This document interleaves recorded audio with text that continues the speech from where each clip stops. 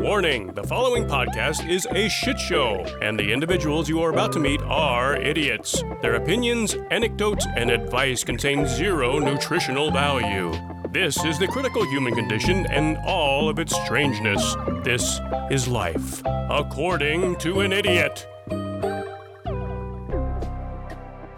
I have a migraine right now. I can feel my brain getting a little warm.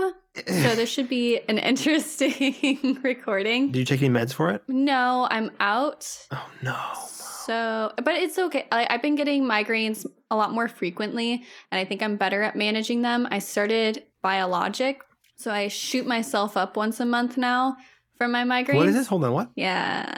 This is an option? What is it? What is it called? I get migraines like a bad one once a week. Honestly, yeah, same. It's like Gazalub, I think. It's like Gaze.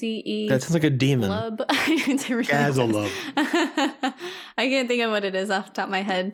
It's part of a clinical trial, actually. So that's kind of cool. But it's an FDA-approved drug. Like, people use it. It's helped quite a bit. Like, I still get migraines, and, like, I'll still get ones that last, like, 3 or 4 days. But they're not as bad. And, like, before, they would peak to the point where, like, I couldn't do anything other than lay in bed. Yep. But now they, like, peak to the point where, like, yesterday I accidentally put my hairbrush in my toothbrush holder. Hey. And I just do weird stuff like that. There was a long time at my parents' house when I was putting the salt shaker in the microwave. Nice. And it'd always be around the times when I would have, like, a migraine episode. Mm-hmm. Right now I'm, like, on the pee every, like, 30 minutes to an hour type of migraine situation. Yours make you pee? Yeah, mine make me pee a lot, like a racehorse. Really? That's like a thing. Yeah, that's like a whole thing with migraines. I never heard of that before. I didn't know that. But anyways, let's begin. Yeah. Before your migraine gets too bad. Hi, hello, my name is Mo. And I'm Jeremy. I felt like you would like this, and then we can like dive into our segments, but I got my Spotify Wrapped the other day, and have you looked at yours yet? I haven't, actually. I'll give you a single guess as to what my top song for 2022 was. Okay, well, is it going to be like niche or like a song that we all know? It's definitely a song everyone knows. It's like a meme song. Mama don't know, Papa's getting hot. At the body shop. Doing something unholy. No, it was All Star. Oh my, is that old of a meme song? Yeah. Why are you listening to it? That was your top song? It was my top song. Because back, like, earlier this year, I had gone on a date with a girl. Mm-hmm. And we were, like, sitting at my car at one point. I was, like, going to drive her back to her car. And she was like, oh, like, I asked her, like, what she wanted to listen to. And she was like, you know, put on whatever you want. And so I took the opportunity to be chaotic and completely ruin the moment. So I put on All Star by Smash Mouth. Yeah. And I didn't realize that with Spotify, sometimes when you search a song and play it, it just plays it on repeat. And so we were like talking, and it took like the 6th or 8th listen before we were like, we've only listened to Smash Mouth this entire drive. And Spotify and my Wrapped told me that we listened to it 22 times in a row in a single day. I'm going to look at my Wrapped right now for you. All right, 2022 Wrapped. I listened to 1,300 artists. Holy shit. Artist of the year was Lumineers. Wow. Because they had an album drop this year, and I listened to the album all the way through several times. Nice. It was an okay album, if I'm honest.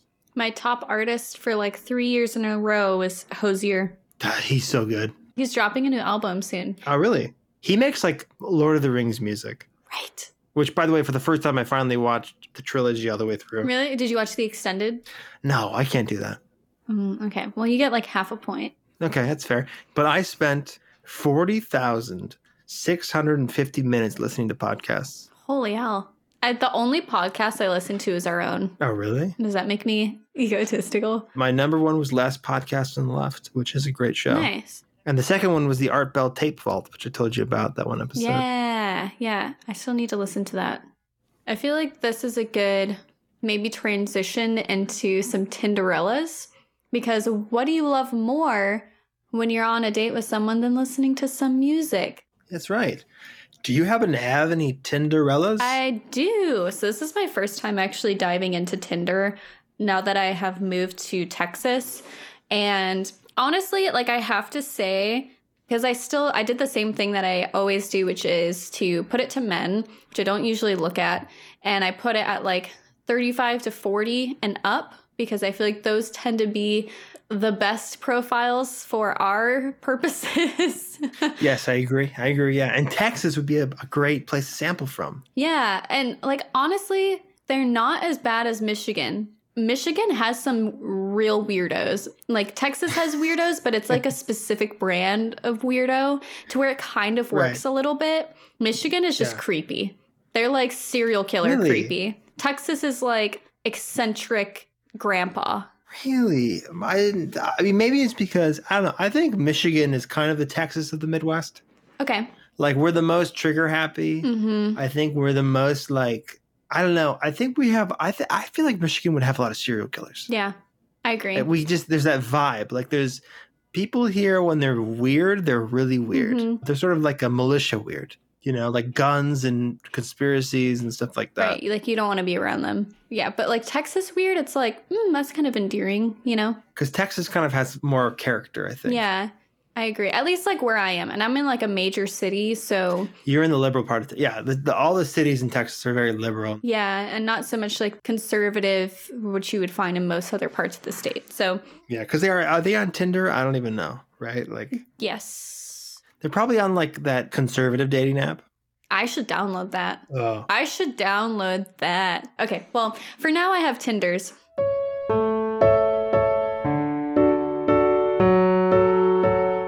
Cinderella? Would you mind if I spread Nutella on her butt and ate it?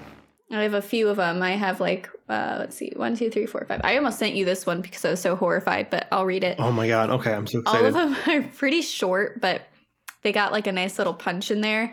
So I don't even have to come up with a fake name for this one because he did that for me. His name is Big B. He is 62.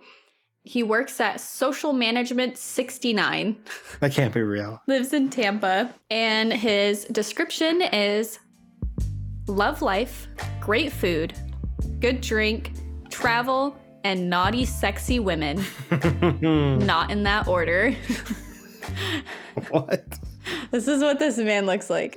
Oh my God, that's like a real estate agent. This looks like... That looks like a senator. Creepy businessman. Dude, that looks like a politician. Mm-hmm, right? Well, Big B, God bless. He has the devil in his eyes. He does not look okay. He does. He actually looks very sweet. He had a very gentle love in his eyes. I disagree. I think I'm in love. Okay, well, Big B, take me away. I can give you his profile information if you'd like, but he does enjoy naughty, sexy women, so you might need to change up your look a little bit. Well, shake your hips the right way. I got a fat ass. You forget about this. So next, we have Jim, who is 40 and works at Reckless Abandon at World War V Records, and specifies that he is a straight man. His description is... Ever since World War II, I can't concentrate. When I peel back the skin, I can smell that you're rotten. I know that sour look you get when I beat you to a pulp. Order up a perfect blend of raw passion. On your knees, I'll pick who I please. Feel the squeeze. Juicy, what I'm saying? I don't see what he's saying. So either. What does that mean? His interests are comedy, soccer, movies, and music. Clearly, based on that bio. Right? I'm like... I could tell this is a soccer guy. Can you read that through again? What was that? It's like a poem. Ever since World War II, I can't concentrate. When I peel back the skin, I can smell that you're rotten. I know that sour look you get when I beat you to a pulp. Order up a perfect blend of raw passion. On your knees, I'll pick who I please. Feel the squeeze. Juicy, what I'm saying?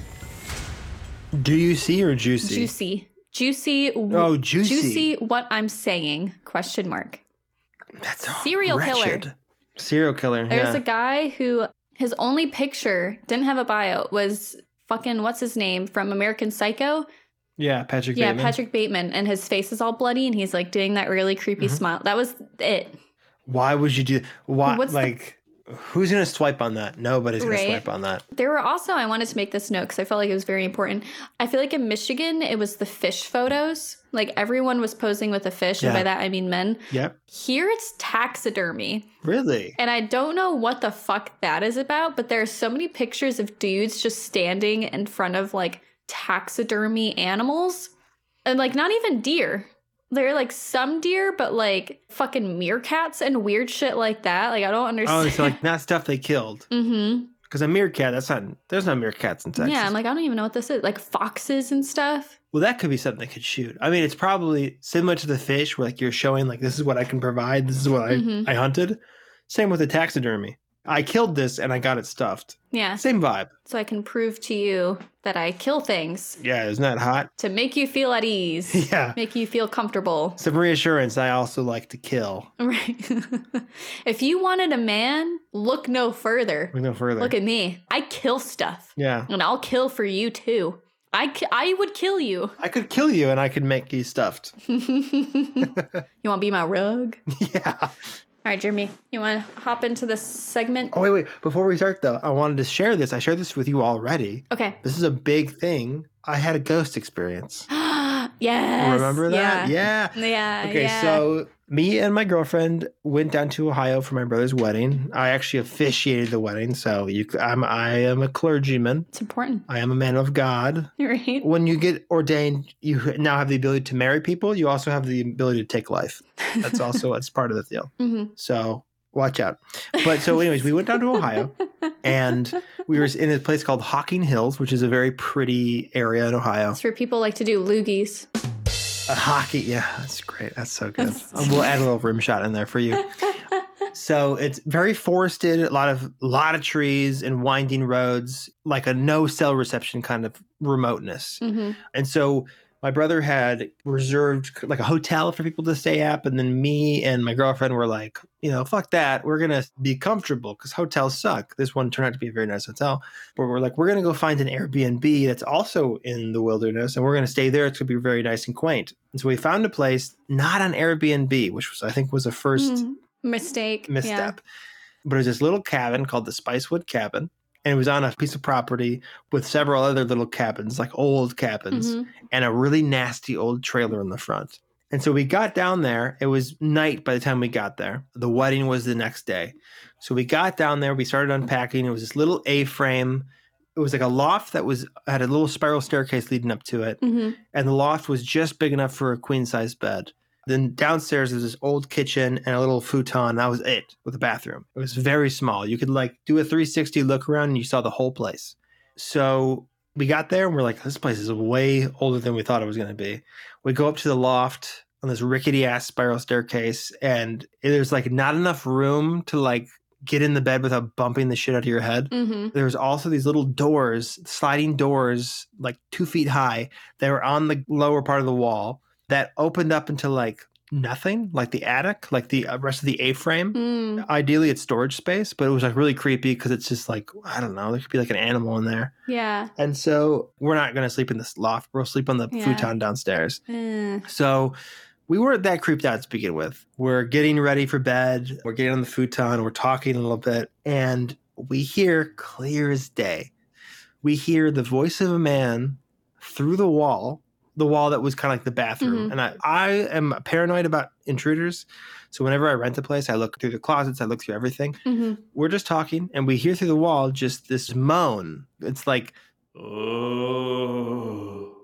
And we're like, that was weird. That was maybe the wind. Mm-hmm. And I remember looking at my girlfriend and being like, okay, we both heard this. She looked alarmed and I was like, I don't know what the fuck that was.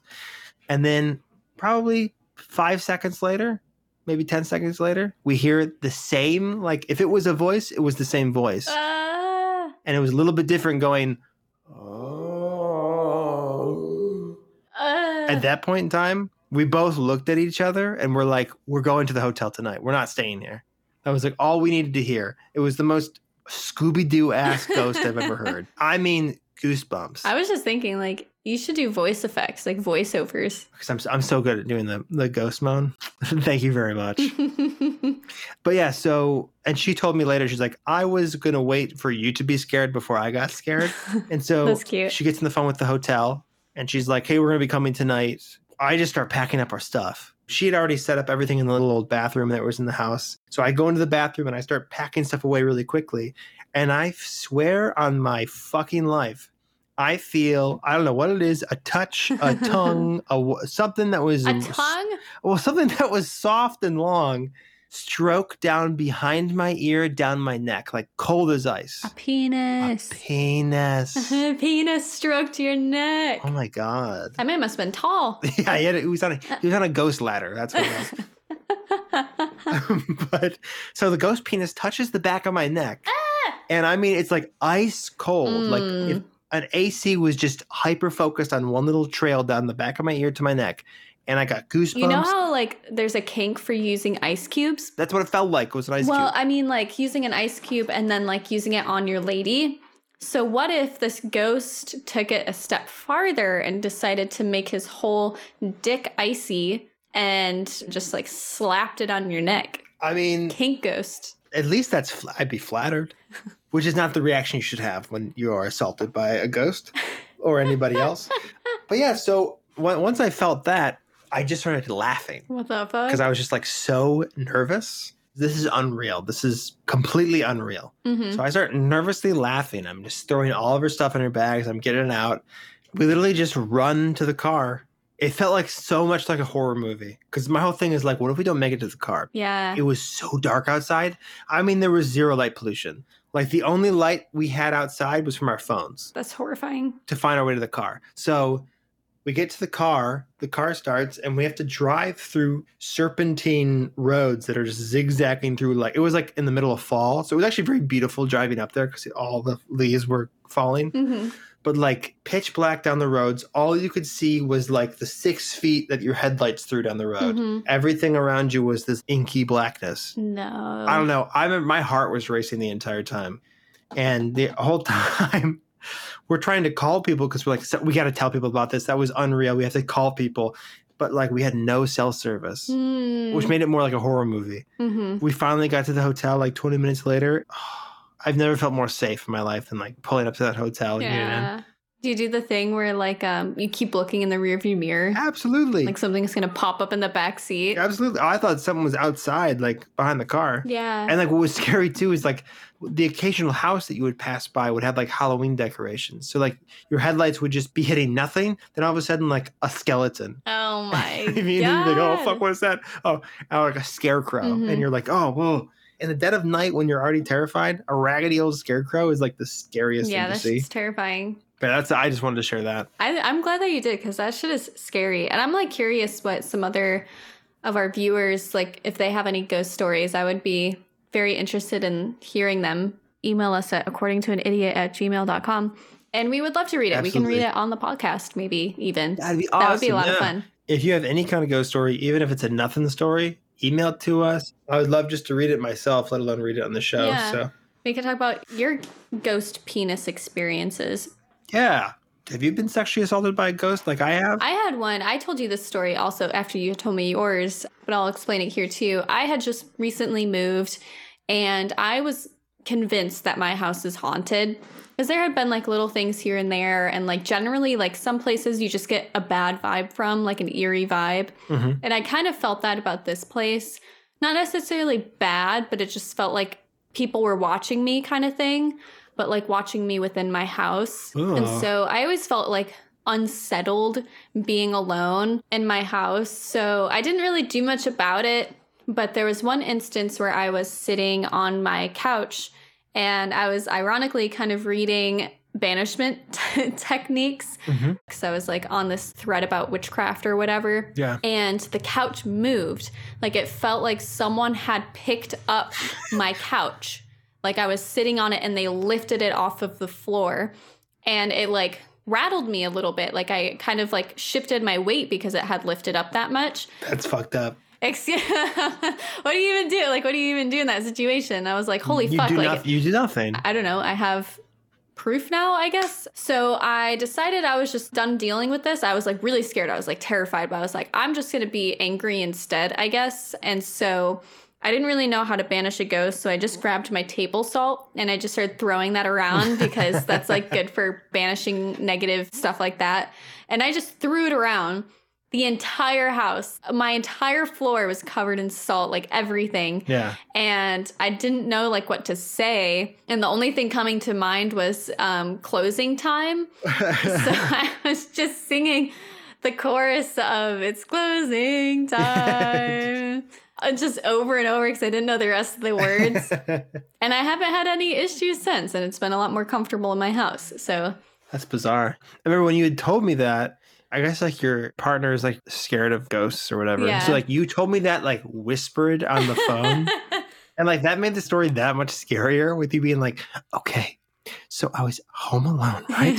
It added to it. But yeah, it's not hard to move a couch, but it's like, you know, if you were made of air, yeah, it'd be hard to move a couch. Right? That's a lot of energy. I was like kind of impressed a little bit, but my partner, yeah, is like very scared of ghosts. And I had asked them like playfully one time, I'm like, oh, like, would you still move in with me if we had a ghost? And they said no. They were like, no, definitely not. And I was like, fuck. Wow. I can never tell you this story. I have to keep it to myself. Yeah. Like maybe a month or so later, we decided to do like a full saging and stuff like that. And it's been feeling pretty good ever since. Because it was my closet. My closet in particular, I just was so uncomfortable with. And now it feels fine. I don't know if it's like mental stuff. It could be. But regardless, It's a really old house. Like how old? Years. Oh, years. Mine's only months. My house is from the 50s. I've never felt anything here. Some places are fine. Like most places I feel like are fine. But there's like, you know it when it's not. Yeah. Like you feel it. And I had never toured this place beforehand because I was moving out of state. So it was just like a FaceTime tour, and I was like, yeah, whatever, it looks good. And then I got here and I was like, yeah, interesting. I know cleaning carpets, I cleaned a lot of old houses, all kinds of houses. And there's a few houses where I didn't think it was haunted, but I was like, something is intrinsically off here. Yeah. I don't know if it's like black mold or like electrical interference can cause you to feel out of sorts. And so it could have been that. But there's a few houses that were really old that I cleaned, and I was like, this place, if a place was haunted, I think it would feel like this. Yeah. I would clean so fast because I'm just like, I want to get out of here. I do not want to be alone because like when you're cleaning a carpet, you're working backwards. You always have your back to something, to the door, to whatever. Mm-hmm. And that was always kind of unnerving. Yeah. Part of this plays into my own personal theory of ghosts, which is that the actual like spirit ghost isn't what we think it is. It's actually the energy from a parallel universe, like an alternate timeline. And that feeling is kind of leaching over into our reality. Or like they're seeing you too. They're feeling you as well. Like a great story I heard, I can't remember where I heard it. It was some radio show or something. It was a story of this grandmother. She was watching TV and like knitting or something. Mm-hmm. And as she's watching TV, she sees 3 dark shadows run into the room, stop and stare at her. And then she's shocked. She just lets out a gasp. Mm-hmm. And when she gasps, they run out of the room. And she's like, wow, I saw something supernatural. I saw something bizarre. Time passes, years go by, the old lady dies. Her 3 grandsons are clearing out the house. They finally all go into the living room to start cleaning out that room. And who do they see in the old rocking chair where their grandmother used to always sit? A ghost of their grandmother sitting in her chair knitting something. Mm-hmm. The ghost looks up at them. They run out of the room. Mm-hmm. Who's haunting who? Right. They saw her ghost and she saw their ghosts at the same time. Right. If hauntings and ghosts are real, I think it's something more along the lines of that. I agree. Scientists have said time is not as linear as we perceive it. Mm-hmm. The tech that makes up our bodies, that's how we make sense of time. But in reality, maybe things are happening all at once. And so once in a while, there's a break there. And you see 2 things converge at the same time. And you go, I just saw a fucking ghost. Right. Or I just heard a ghost. Kind of like you said, alternate realities seeping in. But instead of an alternate reality, it's just a different time that has already happened, will happen, and is currently happening. I love that idea. As far as ghosts go, I think the thin places can also play a part. Yeah. You know, whether it be like a thin place to the spirit world, it could also just be a thin place when it comes to space-time, and that it tends to bleed over in that specific place. Yeah. That's what I like to think. But I think this is a great segue into our topic of the episode, which is the gods of death and the underworld. So this one was voted by our lovely patrons. So if you would like to vote on the next topic, next episode, feel free to let us know by subscribing to our Patreon. Sharing their curiosity to know the unknown, their tension, their readiness for inconceivable adventures. Is it human or inhuman? Earthly or unearthly? In this world, nothing is certain but death and taxes. The Grim Reaper is nothing to joke about. Let me tell you. Now I am become death, the destroyer of worlds. Sorry, Jeff, you lose. Unbelievable. Fantastic. But I tell you, it could happen.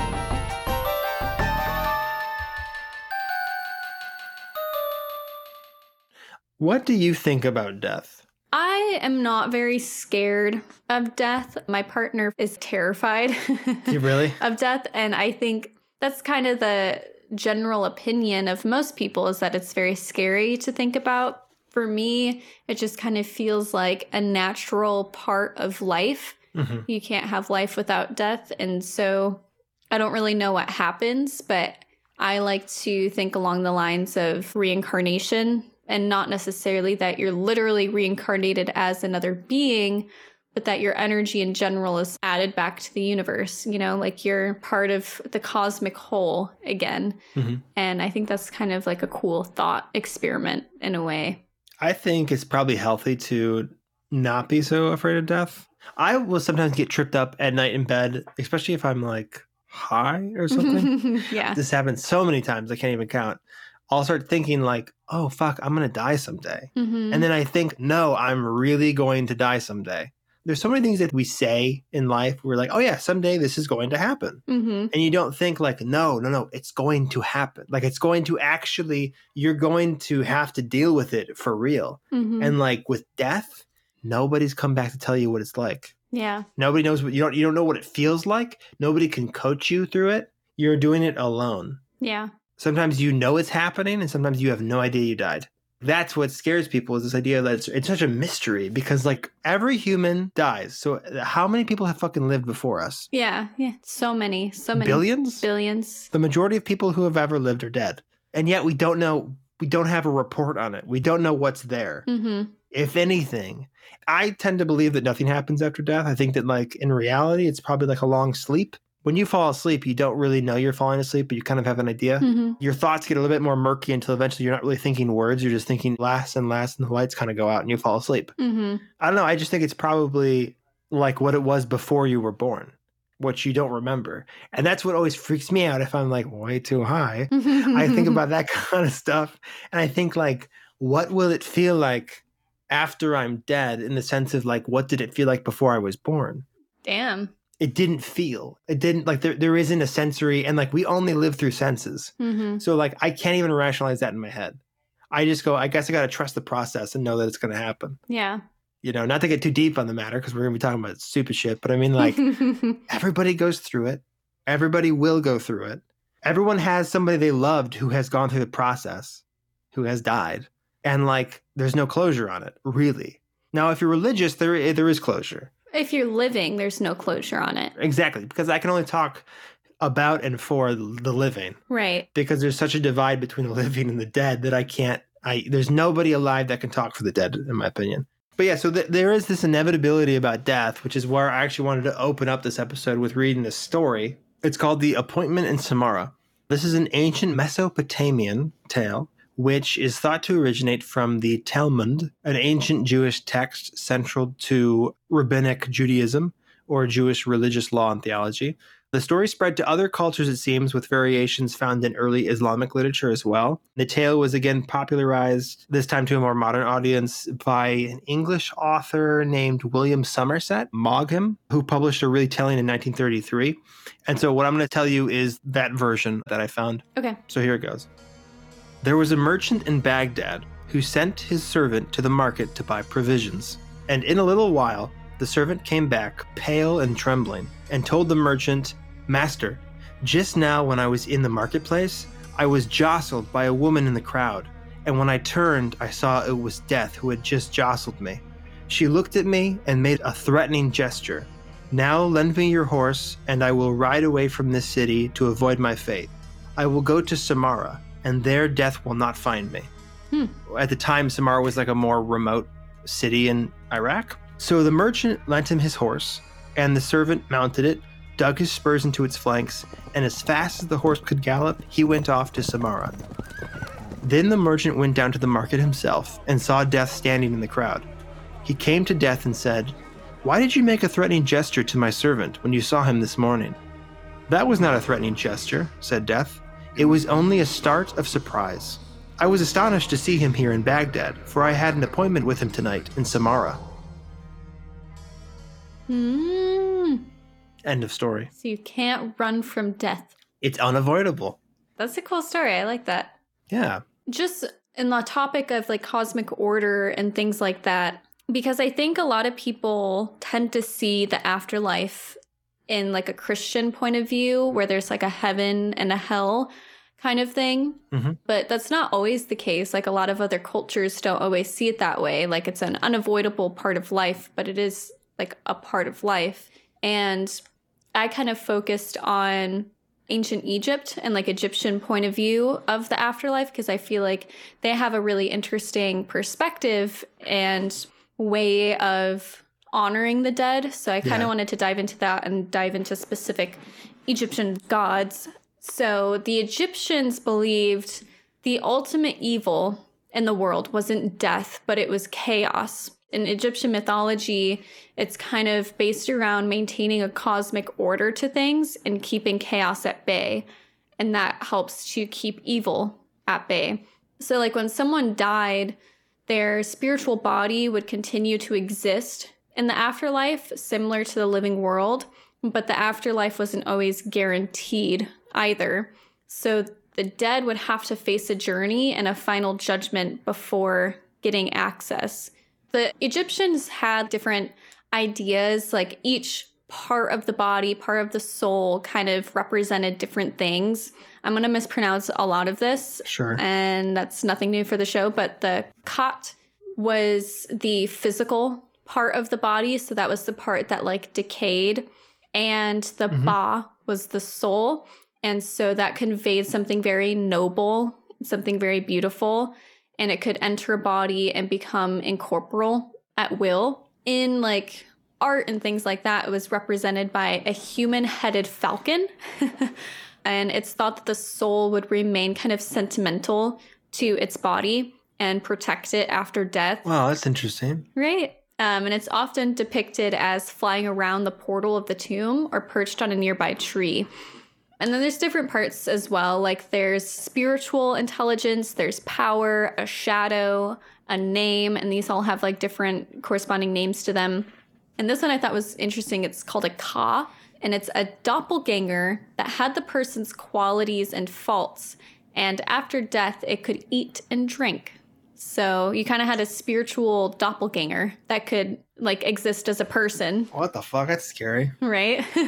What is that called? It's Ka, it's K-A. So funerals were very important to Egyptian culture because they believed that the soul would kind of carry on afterwards. And there were a lot of components to a person that each one needed to be kind of taken care of and kind of guarded in a way in order to protect this person in the afterlife. So a funeral is essential for helping the dead through their journey, and would include things like amulets or provisions, specific clothing, statues, and the Book of the Dead was also used for ceremonies. And the Book of the Dead is a collection of spells that are used during the funeral to kind of help guide them or do different rituals, offerings, things like that. So the general process for a funeral could last like months because mummification would have to come first. And that's kind of like humans' first introduction to like embalming and stuff like that, like taking care of the dead. Mm-hmm, right. And so you would have to wrap them up, and that could take like 70 days sometimes. Damn. And once they had their mummy, they would place them inside one or more coffins and would take them back to their home. And the coffin would be taken from the home across the Nile on a boat and then dragged to the tomb by ox. It's very elaborate.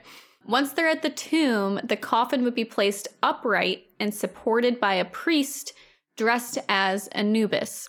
The dead person would be referred to as Osiris, which is the god of the underworld, and female relatives would play Isis and Nephthys. And that'll make more sense later once I dive into their myths. Okay. So there were like a series of rites that would be performed. Certain things like opening the mouth were really important because it was thought to restore the mummy's senses so that it could breathe, it could see and hear in the afterlife. Offerings were also done, so like a table of food would be provided. So once they awoke and their spirit could wander around, they could like have vitality afterwards. And a lot of people saw funerals not as like a final goodbye.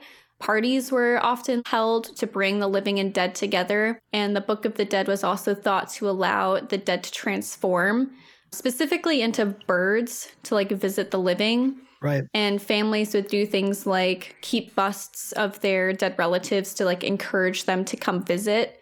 And certain things that they would put on the dead bodies to kind of help them in their journey also were like amulets. This would give the body magical powers of like protection and healing and would be placed on different parts of the body during the wrapping process. So like a heart scarab was popular to help protect the heart from being separated from the body during the journey into like the afterlife. And coffins were important to protect the body and therefore protect the soul as well. So like that's why tomb robbers are like especially grievous, because it's like you're not just stealing from the dead, but you're also dooming this person to not live in the afterlife as well. You're desecrating a very sacred thing. Exactly, yeah, because if there was a thought that tombs were like a house of eternity, you know, like if it's built properly, you will be immortal. After you're dead, you'll kind of live on forever as long as your body is protected. So if you're kind of desecrating that, then you're giving a big old fuck you to everyone, really. Yeah. So specific gods of death in the underworld, you're going to think of Anubis and Osiris for Egyptian mythology. Anubis, the name comes from the Greek form of Egyptian Anpu, which means to decay. And Anubis is depicted with a muscular male body, hubba hubba, with the head of a black jackal. Oh. Yes. So the black... This is fucking sexy. All Egyptian gods are like kind of sexy, I'm not going to lie. They're all cut. Yeah. They're real. Yeah. Like they're all like, you see pictures of them, they're all really... They're fit. I think one of them is like a big blue cow. I'm not a fan of that one, but the rest are very fuckable right. gods. All gods have always been fuckable. Right. No one's going to worship a god that isn't kind of fuckable, right? Right. Yeah. I think you're right. Jesus Christ on the cross, he's got abs. Mm-hmm. Big, thick beard, some muscles. No one wants a wimp for a god. Yeah, no one's going to follow that. L. Ron Hubbard, he was fucking hot. Oh my God. He wasn't a god, though. He was just... He's kind of... He's become the godhead of the Church of Scientology, though, in a sense. Yeah, that's fair. Kind of. Kind of. But yeah, he was a beautiful man. Google an image of him if you don't know what he looks like. He was so fucking gorgeous. Do your voice of him again? You do like a decent impression of him. What's a phrase he has said or would say? Maybe like performing a ritual to create the Antichrist. Yes, So he did that. You see, the Antichrist, you gotta talk with your teeth. Yes, the Antichrist was a very good man. And Xenu, that's what he goes. Xenu, he had bombs, you see, atomic bombs that he dropped in volcanoes. Oh my God. I fucking hate first of all, I hate him, how he looks. His teeth very much trigger me.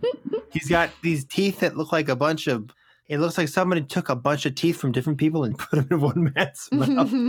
Oh, God. He's a fascinating man, but in the same sense, he's like very uninteresting. Yeah. You know? It's just like one crazy man who got way too much attention. Yeah, it just worked out. He just, once in a while, it just works out for somebody. Yeah. You know, you don't need to have this or that. He didn't even have that much money when he made.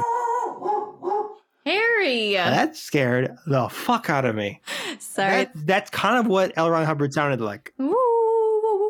I want to hear that like backed by like death metal, because I feel like that's perfect. Maybe in editing I'll do that. Right here, let's hear Harry if he was a death metal singer.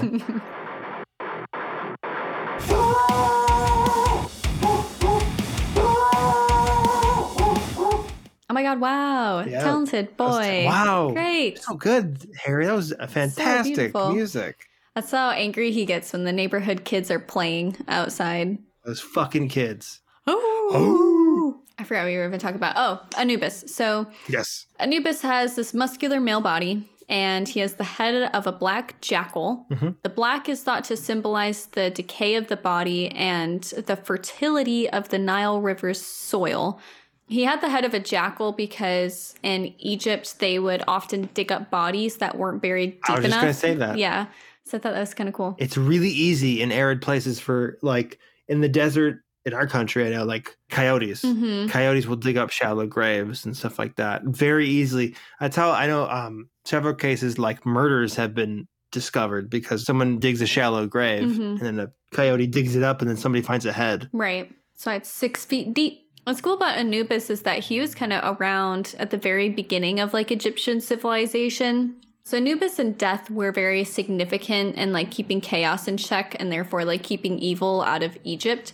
So Anubis was like fucking a big old guy. People loved him. And Anubis would also help judge the souls after death. So he would help guide lost souls to the afterlife. Kick that dog. For the love of God. You want me to kick him? No, don't kick your dog. Yeah, I was like, oh my God. Wouldn't that be fucked up if you just learned, like, I'm okay with hurting animals? Punch him in the mouth. I'd be like, I can't be your friend anymore. Yeah, that'd be so fucked I would up. probably be like, Jeremy, what the fuck is wrong? Go to therapy. No, that is my therapy. I also kill small animals. Oh, no. I know, like, I can never have kids just by, like, how irritated I get listening to Harry bark. Dude, I've thought the same thing. The amount of times that I've thought, like, man, if I could, I would love to punch my dog in the head right now by how much he's barking.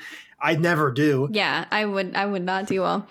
Anyways, I'm going to repeat what I said because I don't know how much of it was interrupted by barking. Harry. Band practice is tomorrow. So Anubis would help guide lost souls to the afterlife. And he also taught Egyptians about mummification. And he stood by them in life to assist in their resurrection.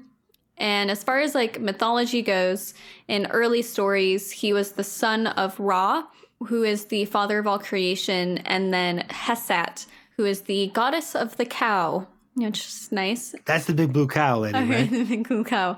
It's one of her like versions of herself. She's a big blue cow. What the fuck? Get her away from me. I don't want to impregnate a cow. A blue cow? Speak for yourself. You see a cow and you're like, yes. Potential. Mm-hmm. Also, by the way, I want to make this correction before somebody emails us, but Ka, like you said, it was a double. That I just found this on Britannica. The exact significance, I'm quoting the article, the exact significance of the Ka remains a matter of controversy, chiefly for the lack of Egyptian definition. The usual translation, double, is in fact incorrect. Written by a hieroglyph of uplifted arms, it seemed originally to have designated this protecting divine spirit of a person. The Ka survived the death of the body and could reside in a picture or statue of a person. So it's not double. That's like a very, very common misconception. Cool. It's the principal aspect of the soul. I don't know what the fuck. That's my issue with, because I think an episode we never did was Egyptian mythology, and I did a ton of research on these gods. And one thing that was really difficult was like to come up with a concise modern definition of like what each part of the soul was. Yeah. They were all these weird, like, this is the principal part of the soul. This is the essence of the soul. Like, doesn't that all mean the same thing? Like, what the fuck are y'all talking about? Can't it just be like water, fire, and earth? That's how I felt a little bit going through these. I'm like, I don't know what y'all are saying. I just know it's a doppelganger that can eat, I guess. So I'm going to roll with that. This part of the soul is responsible for boners. This one's responsible for drinking water. Right? I'm like, okay, cool. Whatever, I guess. I'll tell people that en masse. So yeah, that was like the original stories of Anubis. He was later included in the Osiris myth and was said to be the son of Osiris. And he's commonly seen standing with Osiris, Thoth, and others weighing the heart and soul in the Hall of Truth in the afterlife. And who's Osiris? Osiris is now the god of the underworld. Anubis was originally, but then he was kind of booted because Osiris got more popular. Okay. So now Anubis is like the god of mummification and stuff like that. Okay, he got demoted. He got demoted a little bit because Osiris had a cooler story. So they were like, oh, let's go with Osiris. And then he got sent down to middle management. Yeah, basically. So the heart is said to record all the good and bad deeds in a person's life, and it's needed for judgment in the afterlife. So after death, the heart is weighed against a feather of Maat, who is the goddess of truth and justice. And we talked about this a little bit in the astrology episode when it got real, like, oh, at the end. So the Hall of Truth is a hall where there is a line of souls who are awaiting judgment. And while waiting, the souls are tended to by goddesses like Quebet, not Quebec, but Quebet. Not Quebec, but Quebec. Yeah. Who is the daughter of Anubis. And I thought it was really cool. She's the personification of cool, refreshing water. So if they were... Aquafina. Aquafina, the goddess. So if they were deemed not just, they would be eaten by the goddess Amimet, who has the head of a crocodile, the body of a lion, and the butt of a hippo. The butt. Mm-hmm. And not survive, so they would die because they were eaten by a hippo butt. Hippo ass. But if a pharaoh was deemed just, then he would become one with the god Osiris, because pharaohs were thought to be like godly in themselves. It's because they were just rich kids. Basically, yeah. You know, like a pharaoh, it's like the king. It's like you immediately are more holy because you were born into like a rich bloodline. Right. It's whatever. Eat my ass. Eat my hippo ass. Eat my hippo ass. Fucking King Tut. Got him. So the Greeks kind of associated Anubis with their god Hermes, who guided the dead to the afterlife.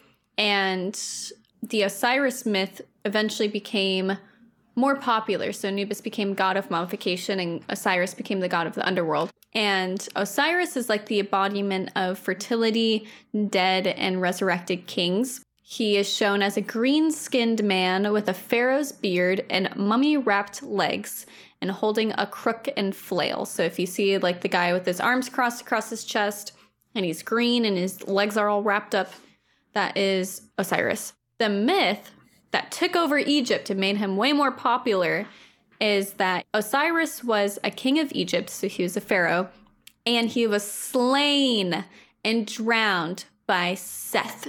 Just a man named Seth. Just a man, Seth. And he was a bad man. No one liked Seth. And Seth hated him so much, he tore his corpse into 14 pieces and flung them all over Egypt. Eventually, Isis and her sister Nephthys, which are the ones in the funerals, found all the pieces and buried them because burying is very important, except for his penis. Hell yeah. Scientists are going to need this. Right. Well, she had sex with it, I'm assuming, because she had a child from Osiris with his penis and birthed Horus. What an underwhelming name. Right, Horus. So Osiris, because he had died, remained in the underworld, but was alive because his penis survived and had a son. So he remained in the underworld as a ruler and a judge. Can you imagine being raised by your mother and your dead dad's penis? like family outings would be so rough. This is your father. This is my dad. It's the only alive part. It's just a talking penis. So the vengeance, the good part of the story, comes from Horus, the son, grew up and fought Seth for the throne, and he won. Woo! Woo! Big victory. He restored Maat, the cosmic and social order, and restoring peace and kicking out evil in Egypt. And everyone loved this story so much that the cult of Osiris, it's literally a cult, got to be big. And it was said that if you followed it, he would renew your life in the next world and through your descendants on Earth. So basically, you would be reincarnated as one of your descendants. And there were like festivals all across Egypt worshiping this guy. And he eventually became known for the cycles of nature also, like sprouting vegetation and the flooding of the Nile. Okay, that makes sense. It's like a life process. Yeah. So kind of related to that, I looked into, while you covered the gods of death, I covered like, in a sense, lesser gods of death, meaning like folk figures that represented death. Okay. Similar to what I was talking about before, I forgot I'd written this down. It's estimated that around the world, roughly 178,000 humans die each day, which is globally, it's actually 7,400 an hour. Okay. But on the kind of bright side, the most common cause of death by far is complications from old age. That's nice. So you don't need to worry about getting exploded. Yeah. I mean, you should be worried about exploding because you're going to fucking explode. Spontaneous combustion. You should be afraid to drive. You should be afraid to leave your house because you will die outside. Spontaneous ejaculation is also... Spontaneous ejaculation is the best way to die. Mm-hmm. Theoretically. I can't segue out of this. So anyways, ignoring that. For most of history, humans have struggled to reach a consensus on the exact definition of death. Once defined by the absence of a heartbeat or ceasing to breathe, medical advancements such as defibrillation and CPR have proven that both functions can be restarted to prevent actual death. Even the absence of functioning hearts and lungs can be remedied with life support technology, if only for a finite amount of time. Therefore, today, medical experts like coroners define death by the end of brain activity or brain death, also called biological death. Mm-hmm. So people can be fully considered dead when the electrical activity in the brain ceases to function. This kind of brain death means a permanent and irreversible end of consciousness. However, this is not to be confused with sometimes permanent lack of consciousness associated with comas and vegetative states. So it's like weirdly complicated to actually call somebody dead. Yeah. I'm going to say it right now. If I ever become brain dead, just kill me. Pull the plug. I don't want to be on life support. I'm going to say, if you see me, put me on life support. Just a little counterpoint to your point. So this definition of like biological death is still challenged by some circles in science and medicine. So it's kind of a never-ending war on what death means. Overall, there are 3 general signs that indicate a person or any other warm-blooded animal are no longer alive. And that is no breathing, no pulse, and no what's called neuronal activity in the brain. Anyways, fun little history part I wanted to add in is premature burial. What the fuck was that? It's a hiccup. Keep on going. Yeah. Keep on. I was shocked. Shocked. People are buried alive. People are buried alive sometimes. Humans have always argued over the proper definition of death, and prior to modern medical practices and procedure, it's been said that some early coroners and physicians may have misjudged how dead a dead person was. Isn't that silly? Mm-hmm. Isn't that fun? Though most evidence of premature burials is anecdotal, public knowledge and fear of being incorrectly pronounced dead really surged around the 18th century onward, and now it's still a pretty common fear.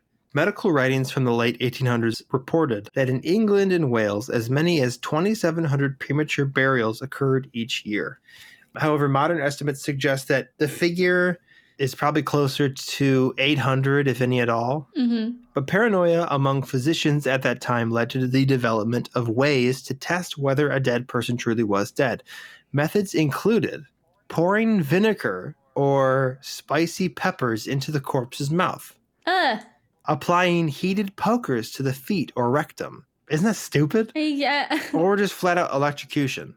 So you're trying to like see if they're faking it, essentially. Oh my God.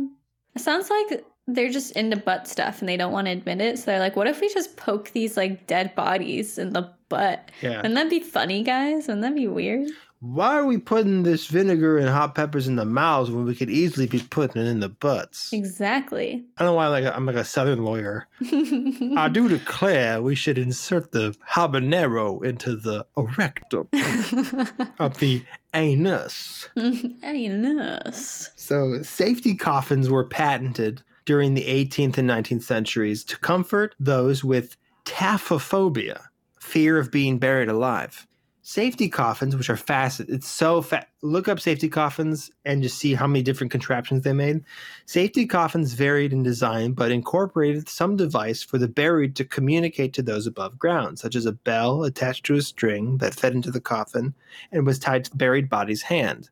When Robert Robinson, a controversial English minister, died in 1791, he had his coffin built with a pane of glass on the lid that served as a window. For the days following his death, he requested that family periodically visit his mausoleum to inspect the glass for evidence of fogging, which would indicate he was still breathing. So that glass isn't just to look at their face, it's to see, like, is there breath in the glass? Okay.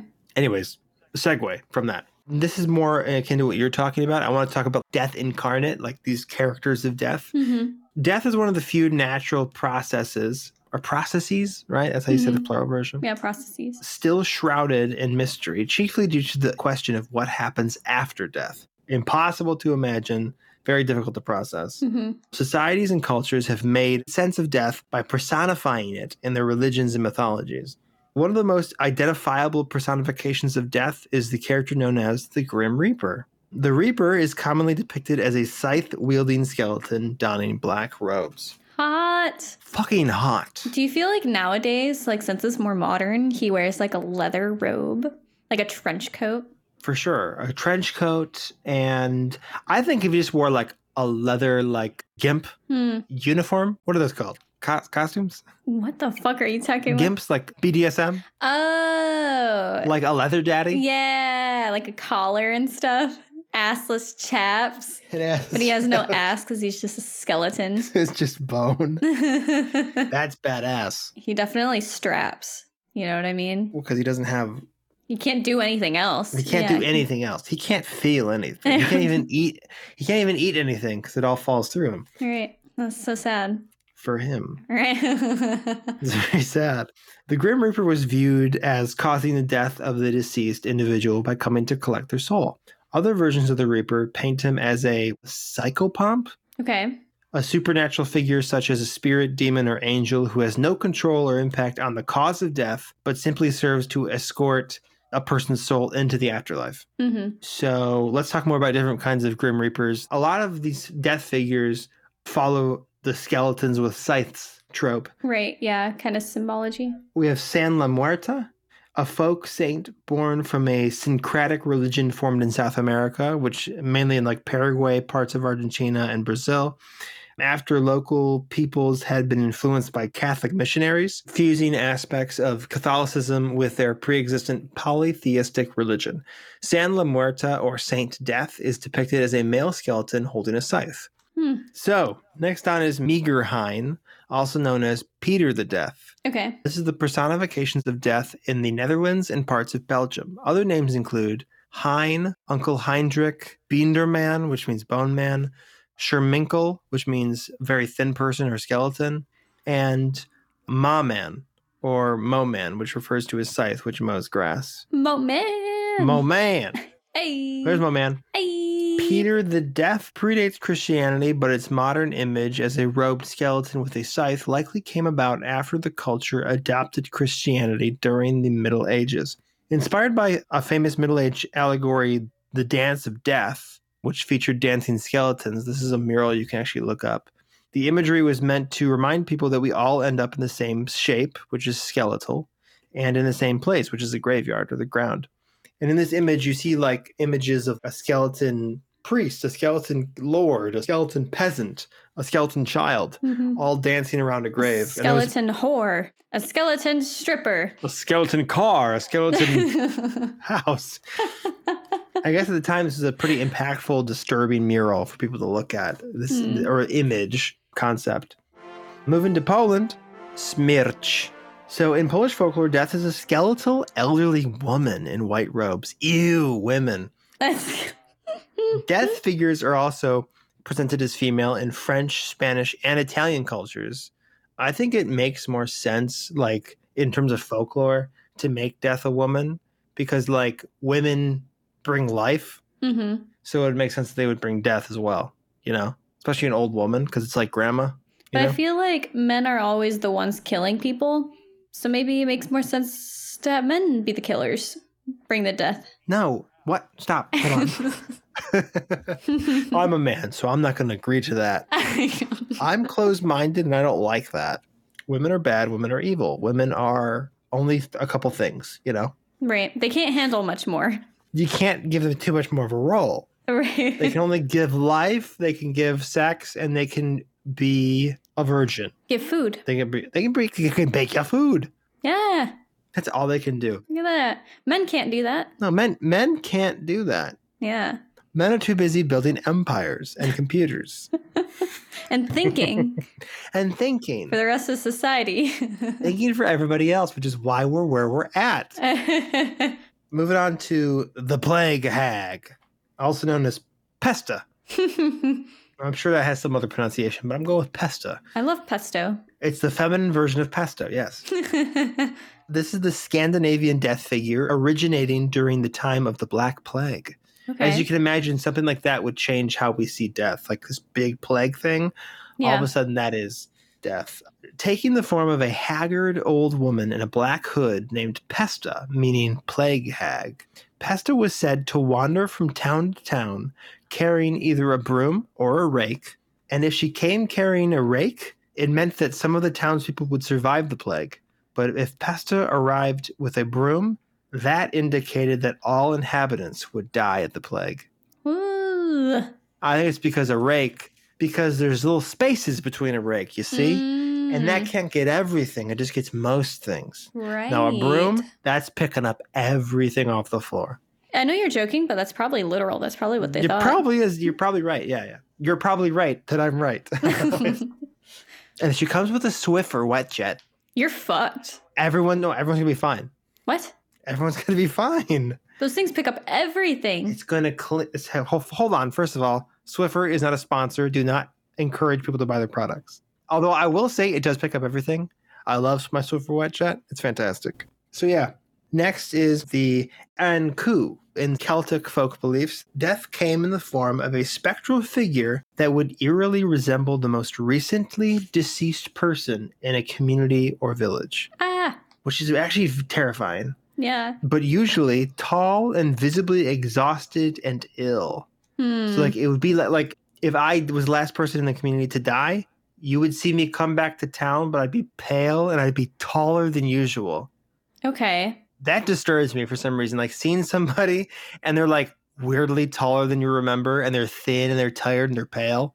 So tall and visibly exhausted and ill, wearing a wide-brimmed hat and long white hair. Other versions were a skeleton with a head that would rotate 360 degrees. I'm like imagining you with a top hat and really long white hair. I feel like that is what's freaking me out here. I feel like you'd just be like, hey, I'm going to fucking kill you. But the Anku drove a rickety wagon with a cart piled high with rotting corpses. If their wagon made a stop outside a building or home, it meant that all those inside would soon die. That's pretty terrifying. That's pretty tall, scary. skinny, sick-looking man with a top hat and long white hair driving a rickety wagon piled high with corpses. Yeah. Comes into town one day, stops outside of houses, and then leaves. Yeah. Moving on is the Dullahan or Dullahan. I'm not sure which. It's a species of creatures in Irish mythology whose presence was an omen indicating death's arrival. Dullahan were humanoid figures who rode black horses and carried their own detached head tucked under their arm. So this one actually scared me while I was researching it. Okay. So it's these like weird human-looking things. They all have black horses and no head with their actually severed head tucked under their arm like a football. Like they carry it around like that. Okay. The Dullahan's head had wide, bulging eyes and a constant smile that stretched from ear to ear. The Dullahan would ride up to the home of someone about to die, call out the person's name, upon which the person would die instantly. So you're in bed for days sick and dying, and you see this fucked up dude ride up to the house and just yell, Jeremy! Jeremy! And you're like, oh, shit. If the Dullahan caught someone watching them, which was forbidden, like outside, like not in the house. Yeah. They would either lash the person's eyes with a whip fashioned from a long spine, or they would toss a cup of blood on them, which marked the person for death. Oh. So they would die next. Ugh, gross. But weirdly enough, when you think about it, the Dullahan heavily resembles the classic image of the Headless Horseman. Yeah. And it's probably where it kind of came from, is this idea of a death figure with a head in his arm running around. And then lastly, the Grim Reaper, the family favorite. The character of the Grim Reaper has been found to have appeared in popular culture during the 14th century. So it's not like that old, but it's pretty old. The ongoing devastation from the Black Plague likely contributed to the Reaper's creation. The Black Death ravaged Europe between 1347 and 1351, and the plague would reemerge several times after that, which is why we know it caused so much devastation. Mm-hmm. But this took more lives than any wars or pandemics before it. So more than ever before, death was on everyone's mind. But why does the Grim Reaper look the way they do? So let's break it down piece by piece. The skeleton, obviously symbolic of death, the final stage of the body's decomposition. Yeah. The black robes are thought to be a reference to the black priest robes that clergy members commonly wore for funeral services at the time. Mm-hmm. The scythe, a common image from the agricultural practices of the era. When harvesting or reaping crops like oats or barley, also used to mow tall grass, farm workers commonly wielded scythes. Thus, the scythe was a tool associated with taking crops from the earth. And when you think about it, when we die, we are taken from the earth. So it's kind of a very common image, which became a symbol. The Grim Reaper has been depicted as a modest guide who simply ushers the deceased into the afterlife, or a menacing, literal entity of death who is responsible for one's death, with some depictions showing them to be capable of killing a person by simply touching them. Oh, okay. And fun fact, long ago, not that fun, long ago, the Reaper was depicted as bringing a scythe to collect the deceased commoners, but he would bring a sword to collect the souls of royals and elites.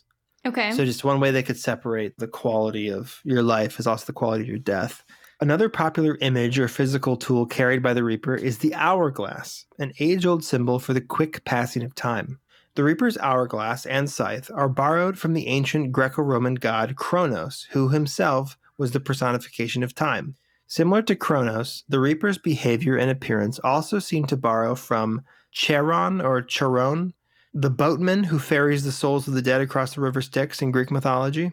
The Reaper is sometimes depicted in folk tales and modern storytelling as offering mortals an escape from death through a game of wit, like a complex riddle or a game of chess. It became people trying to either gain immortality or defeat death, like to avoid death for another day. Mm-hmm. It's kind of borrowed from the old storytelling mechanic of challenging the devil to avoid death or to avoid hell or whatever. Right. Similar to the song, The Devil Went Down to Georgia. Yeah. The devil challenges him to play the fiddle, and I think he wins.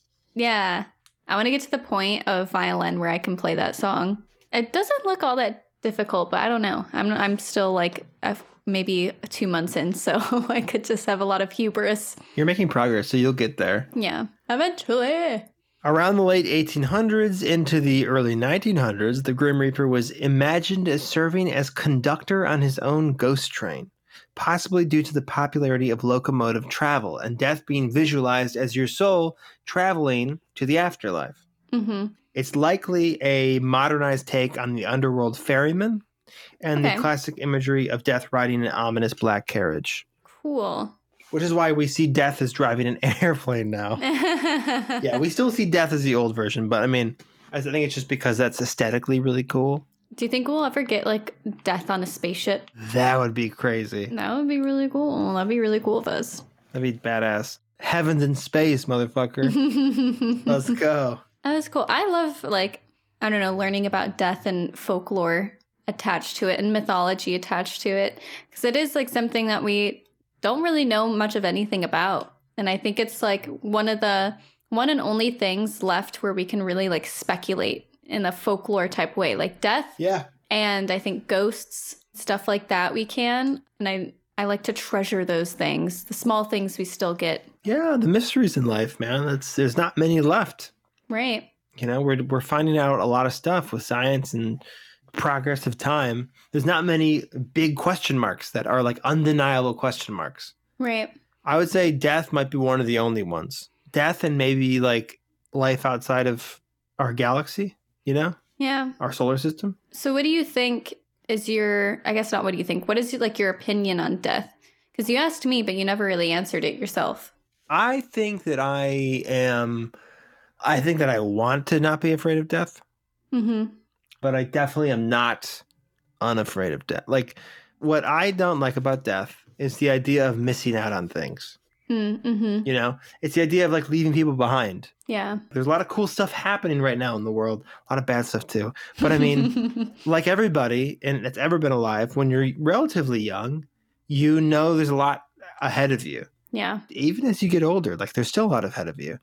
And so like any of that being cut short feels like you're being cheated, kind of, you know? Yeah. Even though none of us we all get what we deserve in a sense. Nobody's promised anything in life. But it's FOMO. It's the fear of missing out. It's like, if I die, then my friends are going to still hang out and my family's still going to have moments that I'm going to miss out on and cool things are going to happen. You know, I won't be able to do this or that, or I won't see these things happening. I remember as a kid talking to my dad, my dad's like 70, like considerably older than most dads for people my age. Because my dad, when he was a kid, like he remembers when the first like color TV came out. Mm-hmm. And he was talking about like he was, you know, that's the amount of stuff he's seen in his lifetime is pretty considerable. And so he would always tell me like, oh man, I can't wait for you to see what changes you're going to see. Yeah. And he's like, I'm just bummed that I'm not going to be able to see those. Yeah. And then that got it in my head of like, oh yeah, when you die, you miss out on all the cool shit that's going to happen as time goes on. As we know it. Yeah. Maybe your consciousness will just be shoved into a different baby and you'll get to experience it. That's true. So yeah, I see death as missing out, kind of. Because I do believe, obviously, like life goes on after you die. That's undeniable. Like a lot of people think they can't picture the world going on without them. Yeah. If you're conceited enough. But like, like everyone's been to a funeral, you know, the next day everybody goes back to work. You know what I mean? Like it's not like a thing. So I think life is fun. Life is cool, as hard as it can be. And no matter how many bad days you might have, life is like, it's much better than the alternative. Mm-hmm. Life is much better than the alternative, which is not existing at all. Yeah. Unless you're religious and you think we go someplace, which I don't know. Right. Ultimately, I don't know. I think that's the thesis, I think, from my opinion, on this, everything we cover in this podcast, is I don't know, but it's cool. Yeah. It's a cool idea. I don't know. No one really knows. No. So no one's there to say you're wrong. This is true. Well, thank you guys. Oh, we got to do good vibes. Oh, good vibes. Yeah.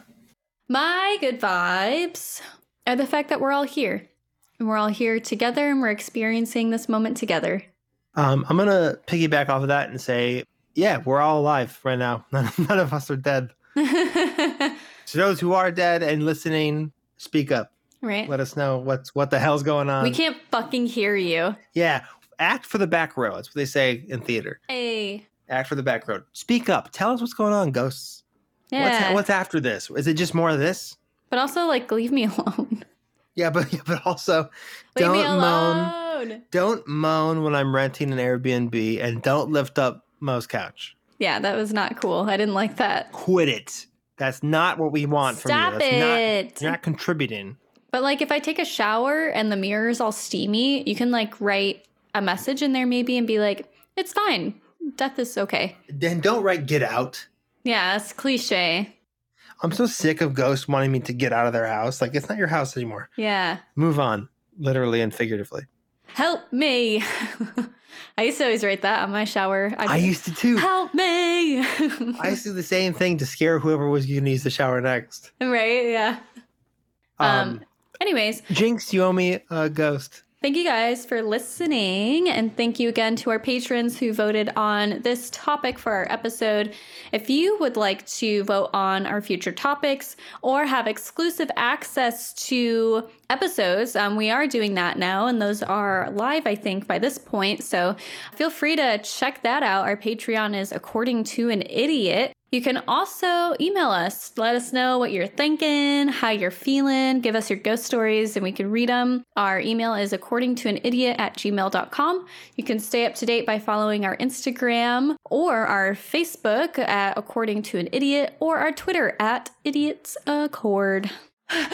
For more, and there's never been a better time to join our Patreon because we just released our first Patreon exclusive, which is us sharing a story from a creepypasta. Hey. Thank you guys. Bye. Hey, share your thoughts on death. Have you died? Have you come back? Have you ever seen a ghost? Send us your ghost stories as well. Talk to us, please. We're lonely.